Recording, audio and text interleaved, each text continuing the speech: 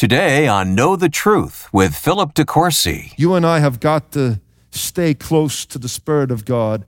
D.L. Moody said this, "A great many think because they have been filled once, they are going to be full for all time after. But oh, my friends, we are leaky vessels and have to be kept right under the fountain in order to be kept full."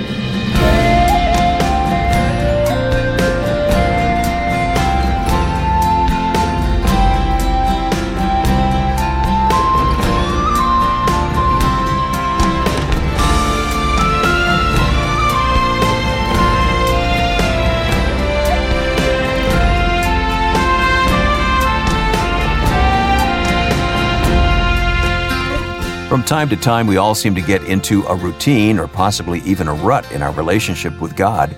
But it's likely that even in these inevitable moments, you sense that something important is missing. Well, today on Know the Truth, Philip De Courcy looks at the commandment to be filled with the Holy Spirit and its importance for living a godly life. We're learning what being filled with the Holy Spirit looks like and the difference He makes. It's the conclusion of a message filled with the Spirits or Spirit. The entire message at ktt.org. Now here's Philip. I want to speak to you on the subject of filled with spirits or the Spirit. And so take your Bible and turn with me to Ephesians chapter 5. I want to just zero in on this issue of being filled with the Spirit of God. It's so critical to all that we seek to undertake for God's glory, whether as husbands and wives or children, or whether as workers or employers. We are commanded here not to be drunk with wine, but to be filled with the Spirit of God. Let's talk for a few moments about the filling of the Spirit. He begins here in chapter 5 and verse 1, "Therefore be imitators of God, walk in love." But they can only do that if they walk in the Spirit and are filled by the Spirit, according to verse 18. He has called them from chapter 4 and verse 1 to fulfill the calling that is bound up in their conversion and position in the Lord Jesus Christ. But he reminds them that they can only fulfill that calling if they're filled full of the Holy Spirit. This is not a suggestion. Paul is not saying to these believers at Ephesus, would you be filled with the Spirit? Pretty please. It's not a request of that kind. It's a weighty command. It's an imperative in the Greek. It's in the imperative mood. That simply means it's not a tentative suggestion. It's not a mild recommendation. It's not a polite piece of advice. This is a bold-faced command, an obligation that is squarely placed on the shoulders of the Ephesians. They have no more liberty to escape this duty than they have the ethical duties that surround the text.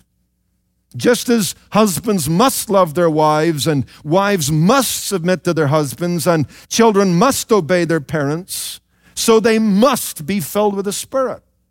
The filling of the Holy Spirit is part and parcel of a normal expression of Christian faith and service. It's not an added extra. It's not a luxury. It is a state and it is an experience that you and I ought to be operating in all the time. This is a matter of obedience. Let me just draw a thought here, which I think is interesting, because we have a negative command and we have a positive command. Did you notice it in verse 18? Here's the negative command: do not be drunk with wine. That is a command. It's a negative command. Then it's followed by a positive command: be filled with the Spirit. Not one of us should ever be drunk with wine.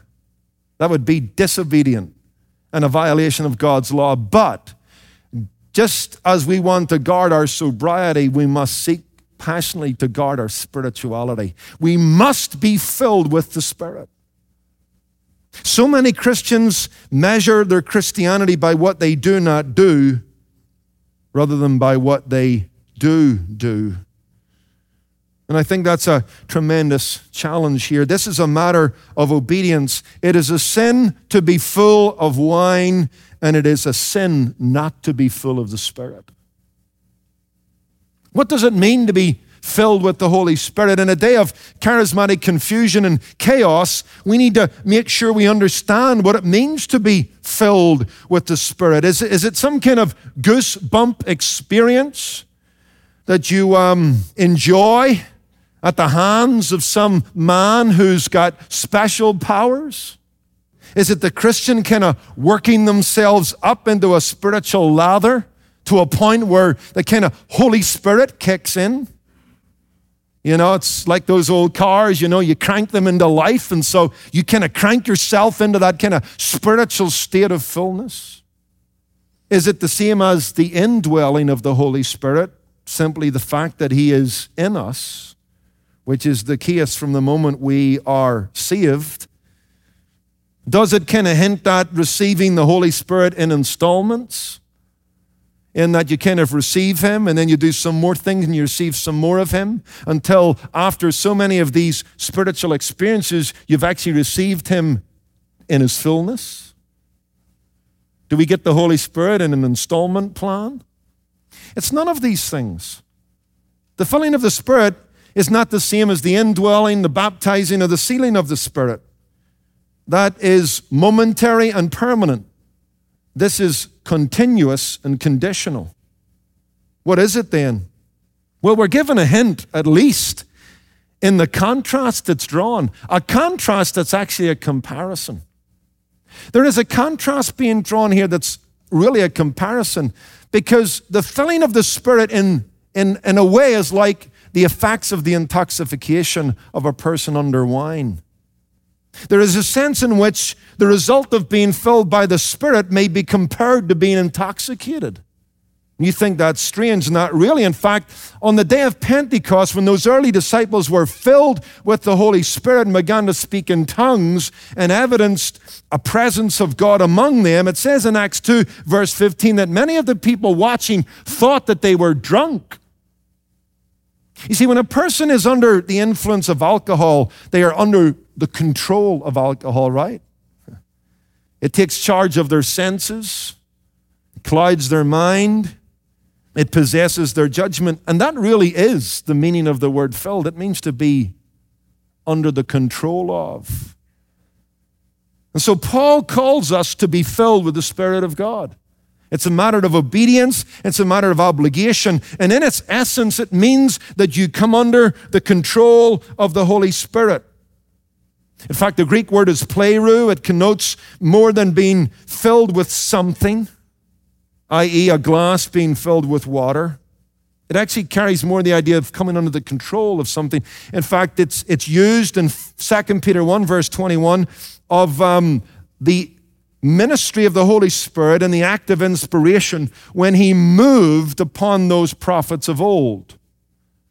That's our word, and it's a word in that context that kind of carries the idea of the sail of a ship being filled with wind and coming under the controlling direction of the wind. This is our word.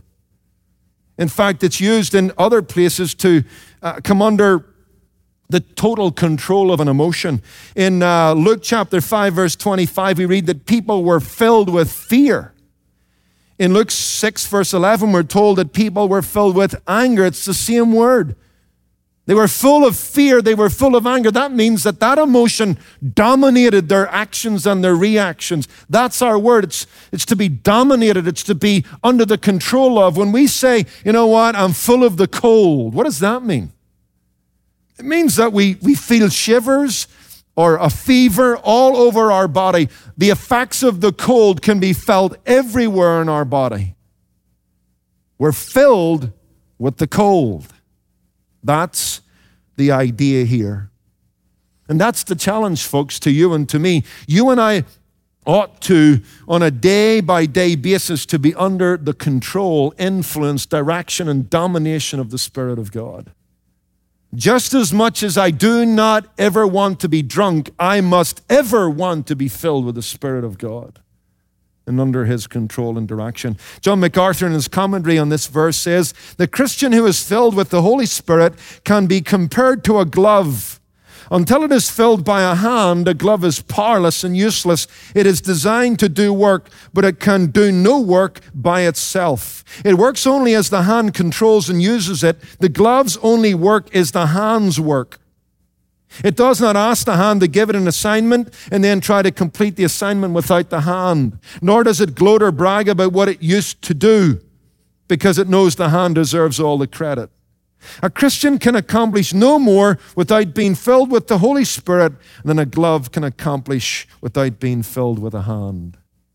It's a great analogy, which brings us to the third thought, the experience of Spirit fullness.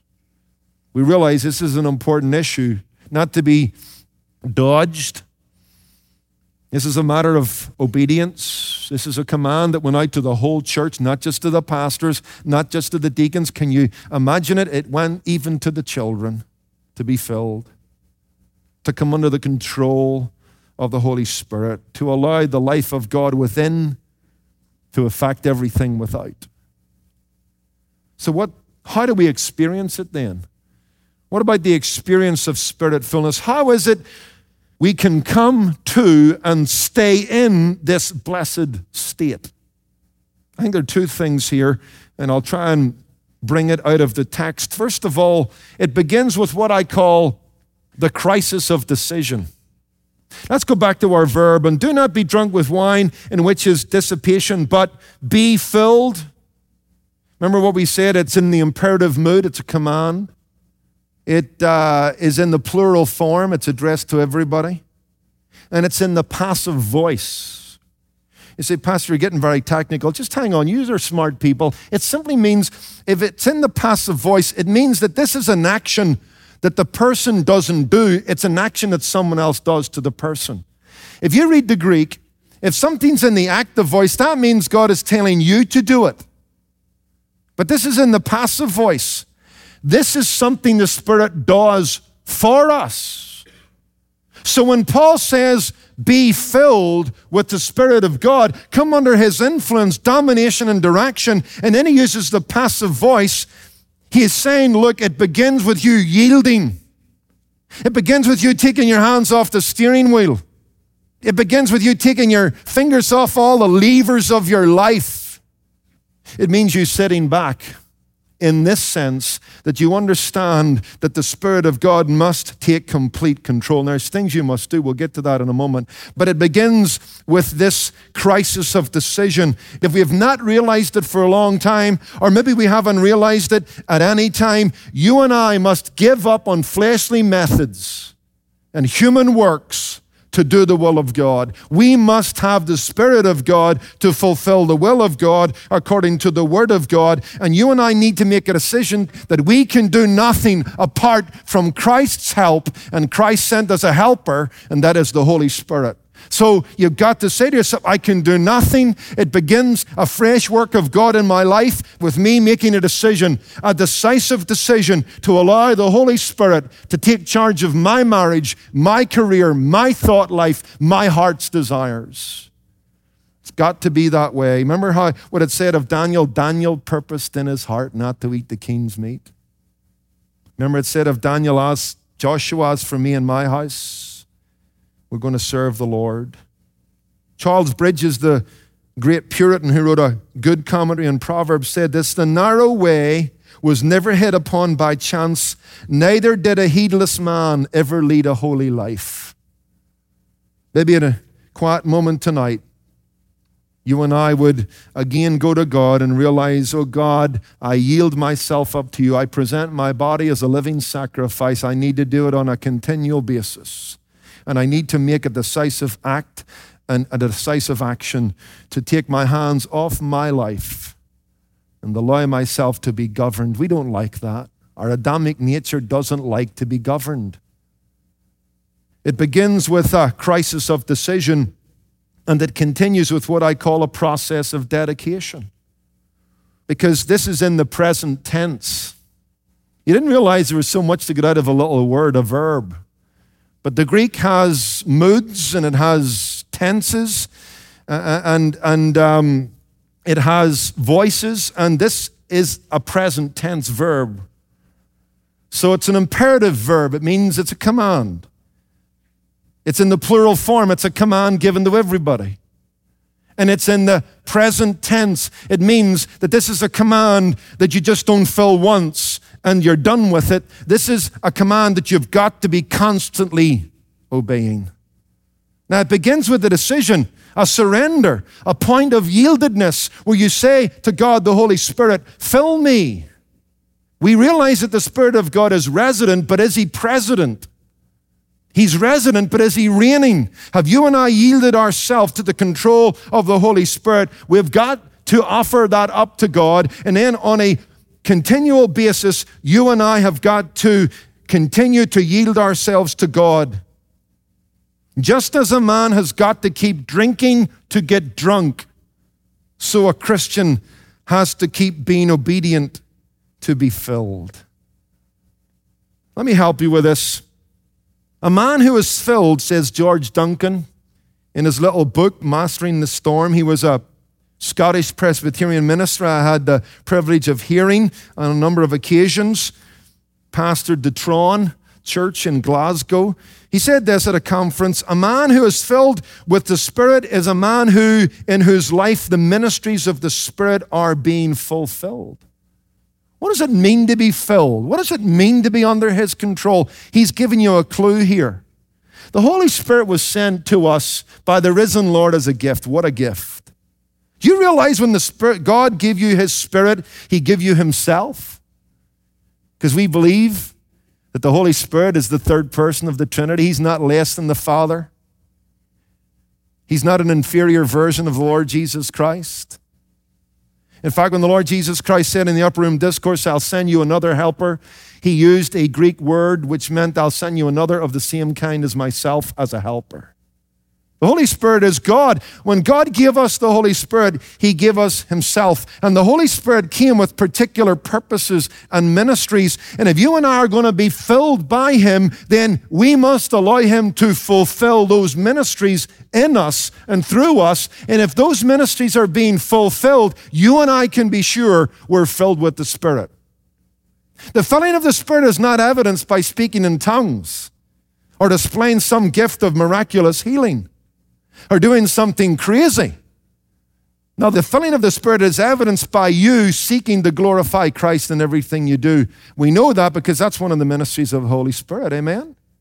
The Holy Spirit was sent to what? To glorify the Lord Jesus.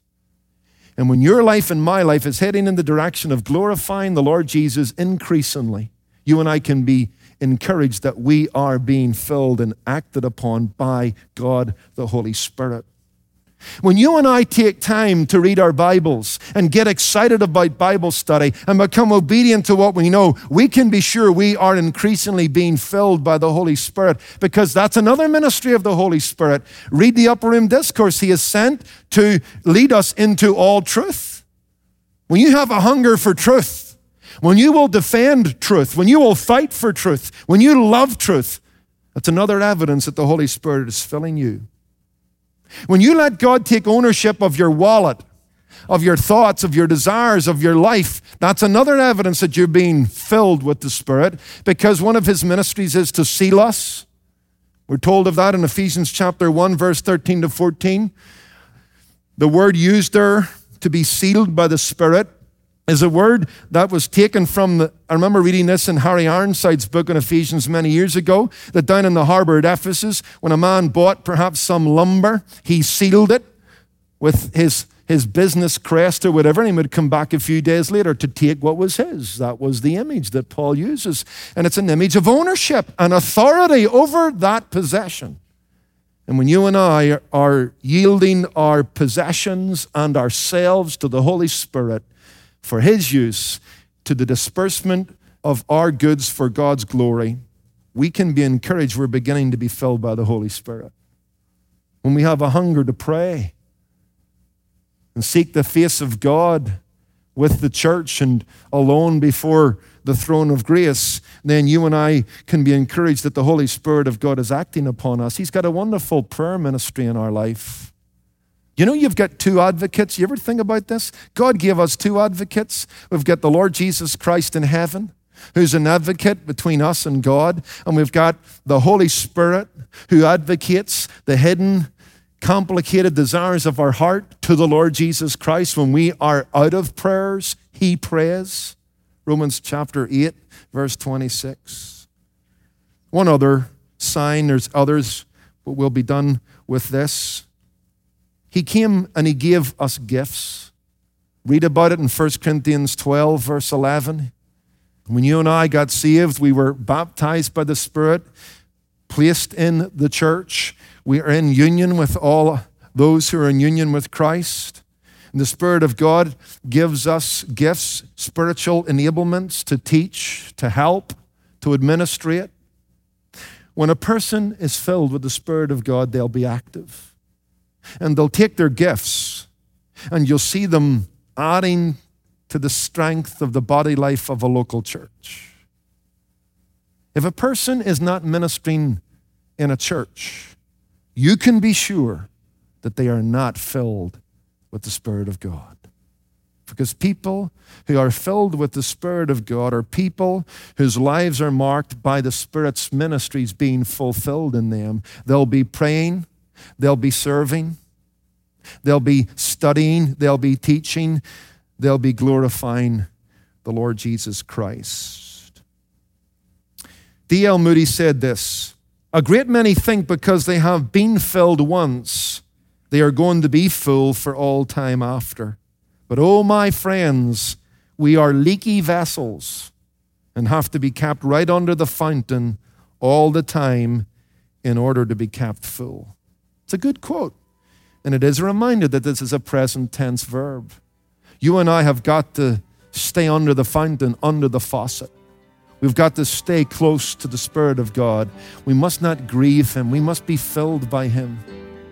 We must remind ourselves often, you know what? It's not just what I don't do that marks me out as a Christian. It's what I do do.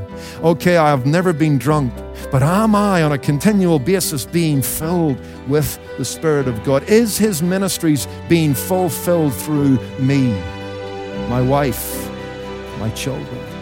Because this is a command to all of us.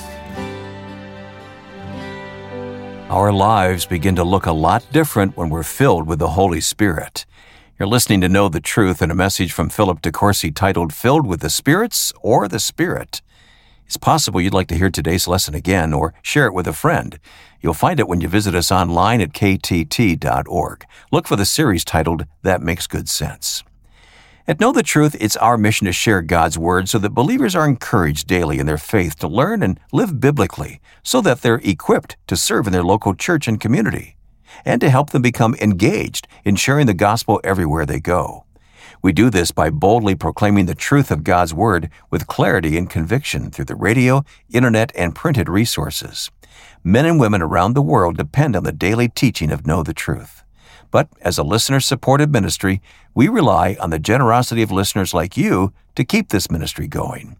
And when you give a generous one-time gift or even sign up for a monthly auto gift, you help keep Know the Truth on the air so that listeners can continue growing in their faith. You'll also receive helpful resources to grow in your own faith. In May, you'll receive Tim Challies' book, Seasons of Sorrow, The Pain of Loss and the Comfort of God. Combining personal narrative, sound theology, and beautiful writing, this book shows readers how God is sovereign and good in loss, and how you can pass through times of grief while keeping your faith, and how biblical doctrine can work itself out even in life's most difficult situations. Request a copy for yourself or a friend in need. Call 888-644-8811 or give online at ktt.org. You can also write to us. Address your envelope to Know the Truth, Post Office Box 30250, Anaheim Hills, California, 92809. Well, I'm Wayne Shepherd, looking forward to having you with us tomorrow when Philip De Courcy shares a message from the book of Proverbs. Hear why all bets are off. Tuesday with Philip De Courcy on Know the Truth. Today's program was produced and sponsored by Know the Truth Incorporated. Jesus said, "You shall know the truth, and the truth shall make you free."